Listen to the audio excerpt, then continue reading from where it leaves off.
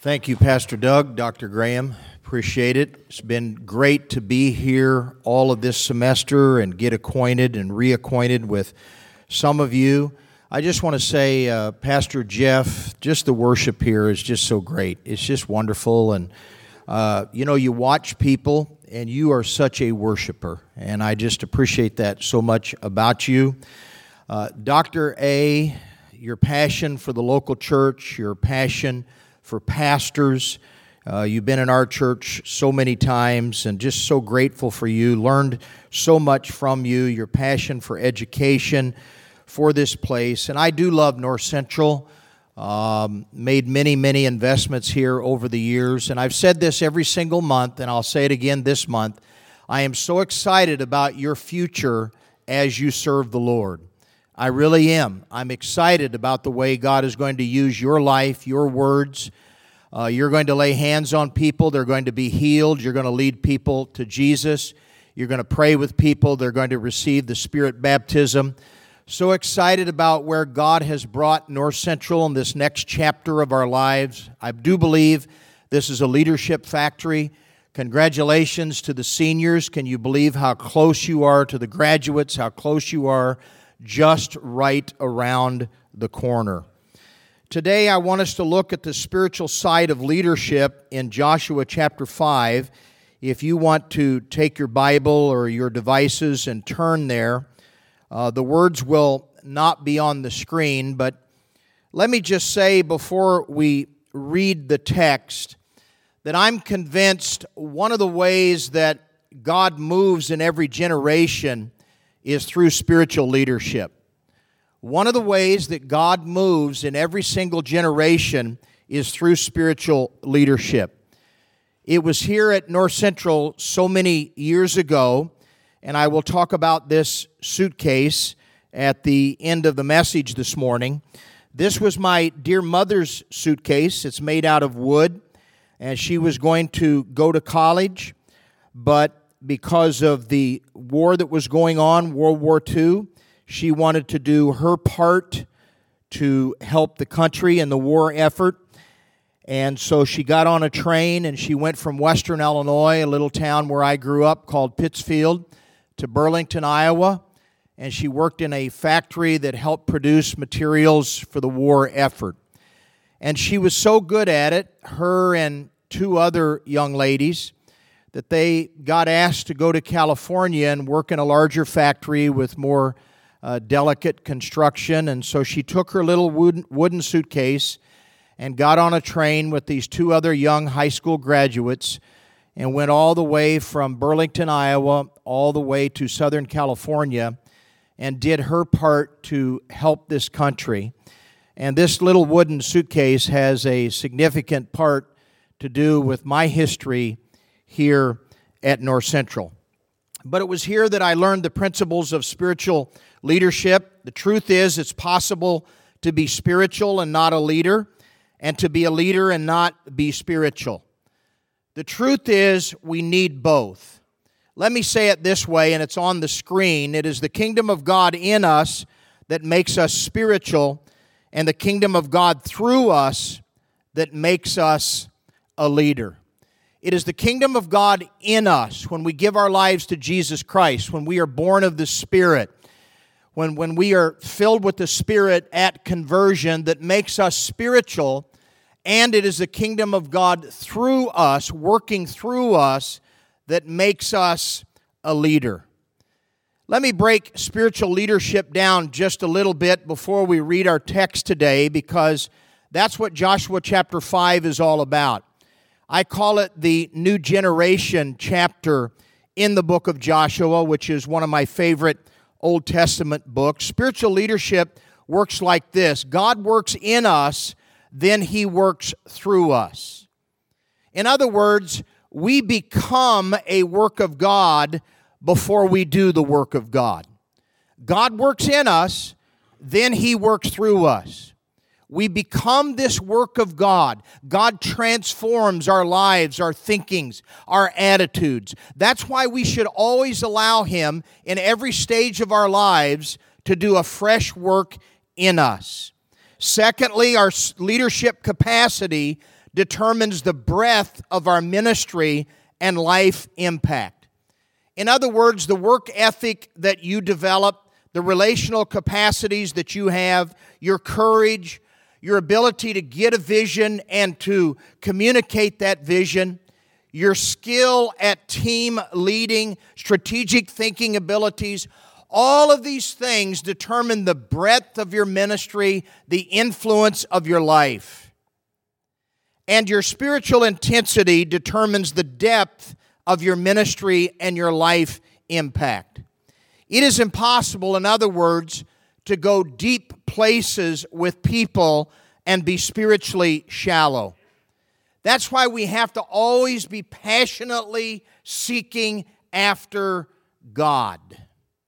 So from Joshua chapter 5, we find God's strategy, God's technique to move His kingdom forward in every new generation. God's strategy, God's technique that moves His kingdom work forward in every generation, it's this. It's the commitment that spiritual leadership is willing to make to holiness, to hunger, which is zeal, and to humility. That's God's battle plan for every single generation. Bit of a context to our reading today. As I said, I like to call Joshua chapter 5 the new generation text. Their parents were the Exodus generation. They were led by Moses out of Egypt to the promised land. They failed to go in. They were living in disobedience to God. And the punishment upon that Exodus generation was that they were to wander in the desert until they all died off. And this Joshua 5 generation was born during this wandering period. Their parents die off. It's their turn to take the promised land. They're now being led by Joshua, and they're attempting to do what their parents had failed to do. And they became wildly successful at it. They go into the promised land after God parts the Jordan River. And starting with Jericho, they defeat army after army, king after king. 31 different kingdoms fall to Joshua and the Joshua 5 generation. It's easily the generation of Israel that takes the most new territory for the kingdom. They fought and they won the promised land. They were amazingly successful as a generation. And I like to call them the Joshua 5 generation because of what God does in chapter 5 in the book of Joshua. It was after they crossed the Jordan River, but before they took Jericho. Before God was able to take any territory through them, He stops them and they camp in Gilgal. And it's the same way today. Before God can take any territory through us, He has to take new territory in us. I do not have time in this chapel service, but there are 3 main stories in Joshua chapter 5 for this new generation. And each story corresponds with a leadership quality. In verses 13 through 15, the end of the chapter, we see the leadership quality of humility. Verses 10 through 12, the leadership quality of hunger, of real zeal for the Lord. And in verses 1 through 9, we see a new holiness that God had. Each generation has to experience its own holiness. And so, I don't normally do this in chapel, but let's stand in honor of God's Word if we could do that. And I hope you have Joshua chapter 5 there in your Bible or in your devices. And I'm going to be reading from the New King James Version, Joshua chapter 5, beginning to read at verse 1 through verse 9. So it was when all the kings of the Amorites who were on the west side of the Jordan, and all the kings of the Canaanites who were by the sea, heard that the Lord had dried up the waters of the Jordan from before the children of Israel until we had crossed over, that their heart melted, and there was no spirit in them any longer because of the children of Israel. At that time, the Lord said to Joshua, "Make flint knives for yourselves and circumcise the sons of Israel again the second time." So Joshua made flint knives for himself and circumcised the sons of Israel at the hill of the foreskins. And this is the reason why Joshua circumcised them. All the people who came out of Egypt, who were males, all the men of war, had died in the wilderness on the way after they had come out of Egypt. For all the people who came out had been circumcised, but all the people who were born in the wilderness on the way as they came out of Egypt had not been circumcised. For the children of Israel walked 40 years in the wilderness, till all the people who were men of war who came out of Egypt were consumed, because they did not obey the voice of the Lord, to whom the Lord swore He would not show them the land which the Lord had sworn to their fathers, that He would give us, a land flowing with milk and honey. So Joshua circumcised their sons who were raised up in their place, for they were uncircumcised, because they had not been circumcised on the way. So it was, when they had finished circumcising all the people, that they stayed in their places in the camp till they were healed. Then the Lord said to Joshua, "This day I have rolled away the reproach of Egypt from you." Therefore the name of the place is called Gilgal to this day. May the Lord add His blessing to the reading of His word and truly give us understanding. You may be seated. We know that circumcision was a sign of separation for the people of Israel. It was an outward sign of an inward reality. And they had stopped doing it. For whatever reason, the parents had let their kids off the hook when it came to the circumcision thing. And now they were grown up. They had not been circumcised. Not sure why they did it. We can only guess. Whatever happened, the parents had drifted in their zeal for God. And they became a regressive generation. And the legacy that they passed to their kids was spiritual apathy. They let their kids off the hook for holiness, because circumcision was all about holiness. It was all about relationship, covenant relationship with God.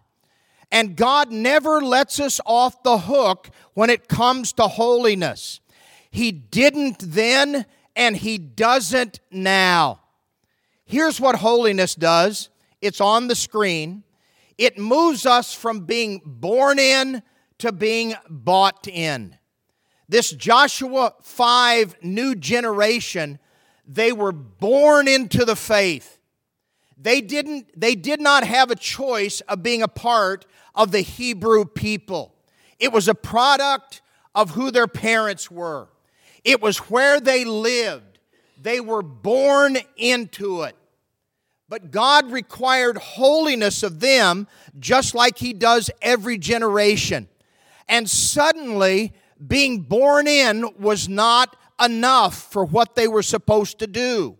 They had to ask themselves, have I really bought into this? Holiness moved them from being born in to being brought in. In other words, before God would take new territory through them, He required a work of holiness in them. And the same is true today. God wants to take new territory through each of you. That's why I say with confidence every single month, I'm so excited about your future and how God wants to use you. But before God would take new territory through these Hebrews born in the wandering, He required new holiness in them. There's a holiness that is required in us. And so the question is this: Where are you letting yourself off the hook in regards to holiness? Where are you letting yourself off the hook in regards to holiness? The prophet Hosea said in Hosea 10:12, "Sow righteousness to yourselves, reap the fruit of unfailing love, and break up your unplowed ground, for it is time to seek the Lord until He comes and showers His righteousness on you." Hosea was one of the prophets during the divided kingdom, very difficult times in Israel. There were invasions, there were assassinations, there was huge political divide, and most of the kings during that time were very bad kings, except Hezekiah in the southern kingdom of Judah. They had a little bit of reprieve. Baal worship was everywhere, and that was Hosea's big concern. And he reminds the people of God in several places in his prophecy, and particularly in this verse, regardless of what's going on around you, what's required of you as the people of God is to be holy. The writer of Hebrews in Hebrews chapter 12, verse 14 says, "Strive for peace with everyone, and for the holiness without which no one will see the Lord." Now, when I grew up, this was a regular text in our churches. And we were reminded, without holiness, we would not see the Lord. Not just salvation, but seeing Him manifested in our lives, walking in the Spirit. But I think there's another way to look at this text. Without holiness, no one will see the Lord. If I don't live a holy life, if I'm not connected to Jesus, if I'm not loving Jesus, if I'm not authentic in my relationship with Jesus, without holiness, no one will see the Lord. Then those who don't know Jesus will not see Jesus. So at the end of this semester, where are you giving yourself a pass? Where are you drifting into secret sin? Where are you letting things be said that holiness would not say? Things that you see that holiness would never allow itself to see. Where are you allowing yourself to go where holiness would never go? Where are you letting yourself off the hook? This is not some legalistic, make you feel bad about yourself guilt trip. I'm not talking about perfection. I'm not talking about religion. I'm talking about a love for God that refuses to be distracted. And that's what holiness is. It's on the screen. It's a love for God. Holiness is a love for God that translates into obedience to God. Even when that obedience is painful, even when that obedience is difficult, even when that obedience is personal and private, and no one would ever know if you obeyed or not, that is holiness. What I've learned about a lifetime of spiritual leadership is that every season of our lives, we have to decide, have I bought in or have I drifted in, just born in, just being swept along? Every season of my life, God has asked me something that has tested me. And it's made me re-up. It's made me buy back in. Every season of my life, I've been tempted to let myself off the hook. But I know that God will not work through me in the way that He wants to work through me, and in the same way if I give in to my temptations. Have you ever noticed what happens when you're stuck in sin? All God wants to talk about is your sin. And you're praising Him, and you're really doing good at praising Him, and you're saying, "Lord, look at the way I praise You." And He goes, "Yeah, but what about the sin?" And you're really serving Him, and you're really volunteering, and you're doing good things, and Lord, look what I'm doing, and how much God is using my life in leadership. And all of a sudden, that still small voice whispers on the inside and says, "Yeah, but what about the sin?" It's more and more difficult the longer you're in the faith. Most of us have been Christians long enough. We gave up the sins we wanted to give up, and the sins that are left are the ones that we kind of like. They're kind of the ones that we're not necessarily in a hurry to overcome. You see, chasing holiness and resisting sin, it's a fight that we're in all of our lives. And I want to say to you lovingly and kindly, if you cannot think of the sin you're currently and actively saying no to, that you kind of like, then you might be saying no to God's press for holiness in your life. And you might be letting yourself off the hook just a little bit. There was a man who came to visit our church about a year ago, and after one of our services, he was just sitting in the front weeping, and actually he was a pastor friend of mine, and I went up to him as people were leaving and just prayed with him a little bit and asked him if everything was okay, and he lifted his head up with tears streaming down his cheeks, and he said, "I just have never had what you guys have here." And I said, "Oh, brother, you can't compare what God's done through your years of faithfulness to what God's given us here at Stone Creek Church in Urbana. God's used you in a great way." He said, "Oh, that's not what I'm talking about." He said, "What I'm talking about is you guys just seem to go after God with all of your heart, with all of your soul, and all of your mind, and all of your strength. And there's been different stages in my life where I knew I needed to up my game and I needed to press into God more. And I just backed off from Him. God could have used me more. And what I'm really jealous about is the way that you guys chase after God." What did my friend do? He had let himself off the hook in regards to holiness. But in the process, he'd robbed himself of stuff that God wanted to do in his life. Here it is. One last thing on the screen. God will not take new territory through us until we let Him take holiness territory in us. So let me ask again, at the end of this semester, as you've made your summer plans, you're thinking about graduation, where have you left yourself? Where have you let yourself off the hook in regards to holiness? If God's going to take new territory through you, then He wants to take new territory in you.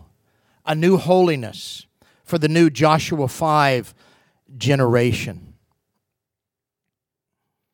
When I came here, last time I was here, President-elect Hagan joked about me being around when they laid the brick and mortar in Miller Hall. I'm not quite that old. But I did come here the first year that we moved into Carlson Hall. And when I came here, I came with my mother's suitcase and a black and maroon duffel bag with everything I had.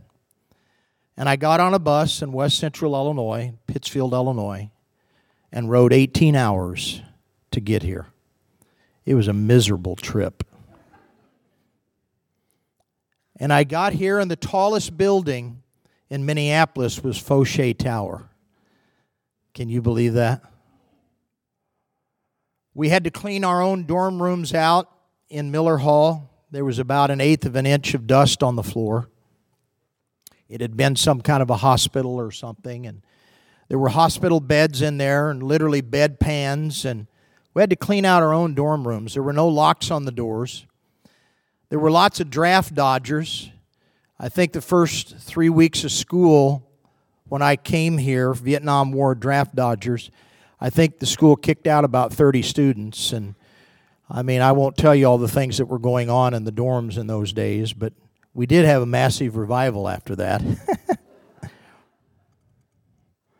And God led me here. My grandmother was the first woman from Pike County, Illinois, to be accepted at the University of Illinois way back in 1898, but because her grandmother got sick, she gave up her educational career to take care of her grandmother. My mother never got the opportunity to go to college because of the war effort. First person in my little family, farming family, to ever have a college education, the opportunity. And I came here to North Central. And it changed my life. I liked what President-elect Hagan said when he preached in chapel during college days, that 3 things we talk about all of our lives: our hometown, our home church, and our alma mater, where we went to school. I love North Central, and because I love North Central, even though you don't know me, I love you and I believe in you. And I worked so hard when I came here, took full loads, did the very best I could. I thought God had called me to be a military chaplain, but somewhere along the way of busyness, of being involved with the yearbook and student government and missions, I let myself off the hook of holiness, even though I was excited about being here, this old wooden suitcase. My senior year, with my roommate Rick Stratton, we were cleaning Miller Hall. We were getting ready to go out one weekend and tell young people about Jesus. And I had a professor. I felt like he really wasn't often prepared for class, and shouldn't say this, but it is the end of the school year. I skipped as many classes as I could.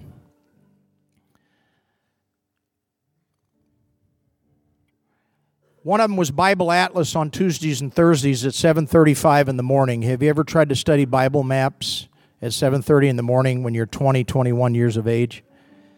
The other one was Introduction to Prophecy. Have you ever tried to study the vials and all that stuff in the book of Revelation Monday, Wednesday, and Friday at 7:35 in the morning? Same professor, same classroom. It was tough. And I had a bad attitude, and I'd been accepted in our first grad school class, needed to graduate with a B, and I knew I wasn't going to do very good on the finals. And as I reached under the desk, I was helping my roommate clean Miller Hall. I was on that side of Miller Hall. His office was on that side. I reached under the desk, and here was 2 file folders, Bible at Intro Prof. I took the trash can, I went out, I emptied, I shut the door behind me, sat down in the chair, opened up those file folders. It was the final exams. I copied the answers. I went out that weekend. Somehow I justified it in my mind. I went out that weekend. I let myself off the hook on holiness. God led me here. Developed so many wonderful relationships. Had so many incredible experiences. I was healed of an inch spot of tuberculosis while I was here in my left lung. I have x-rays before and afterwards. Dr. Ray Levang anointed me with oil and prayed for me. And I felt the healing virtue of Jesus Christ go up and down my body. And He healed me. He healed me. But I left myself off the hook of holiness my senior year, leader on campus. I took the test. I aced both of them. I graduated with honors right here. Graduated right here in this chapel. I went to intern in Central Illinois before I was going to go to seminary. Almost said cemetery. The pastor said, "You're going to meet me every morning at 6 o'clock. We're going to pray." Well, most mornings I fell asleep on my New American Standard Bible. But the second week, I knew what I needed to do.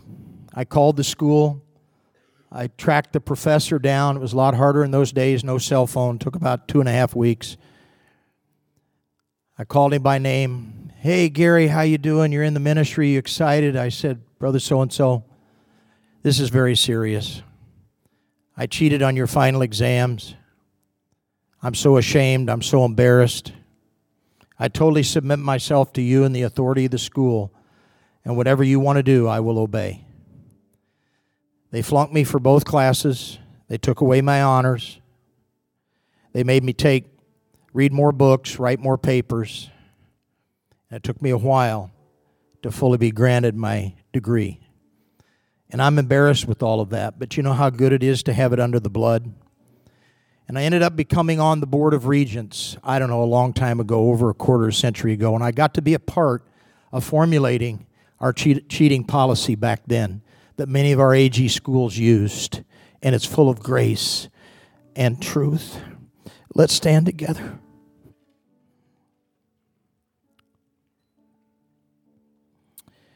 Hallelujah, Lord, hallelujah. We want you, we need you, we ask for you, Lord. Hallelujah, hallelujah, hallelujah. I know I went over a little bit, but would you be willing to indulge me? Would you be willing to lift your head, close your eyes, and lift your hands and just bless the Lord for a moment? And if there's an area where you've been letting yourself off the hook on holiness, would you just say, Lord, thank you for dealing with me. Thank you for striving with me. Every time I want to think about something else, every time I want to talk about something else, you always want to talk about that. Lord, I'm going to make it right. I'm going to confess it. I'm going to submit myself to authority. I'm going to apologize. I'm going to do whatever I need to do, Jesus, because I want to finish strong. I want to take new territory for you. I want to do wild exploits for the kingdom. I want to travel. I want to lead people to Jesus. I want to build a business that honors Christ. I want to be a teacher that honors Christ. I want to be a minister that honors Christ. I want to be in the marketplace honoring Christ. I want you to work through me, Lord, so I invite you to work deeply in me. Do this new work of holiness so I can be this part of this new generation to conquer new territory for you. Lord, dismiss us in your presence. Could we just dim the house lights here? And I'm going to say an amen. And if you need to find a place to kneel and pray, or if you want to come up around the front and kneel and pray, you can do that. Lord, thank you for chapel today. Thank you for the worship. Thank you for these incredible students who day after day lead us into your presence. Thank you for Pastor Jeff's leadership here among these worship leaders. Lord, we're on the precipice of a revival. This place is a leadership institute, training leaders since 1930. Jesus, we know you're going to pour out of your Spirit, and we want to be a part of it. You led us here, and we want the next step to be right. We pray this. Dismiss us in your presence. In Jesus' name, amen. If you want to find a place to kneel and pray, we love you. God bless you. Have a great rest of the semester.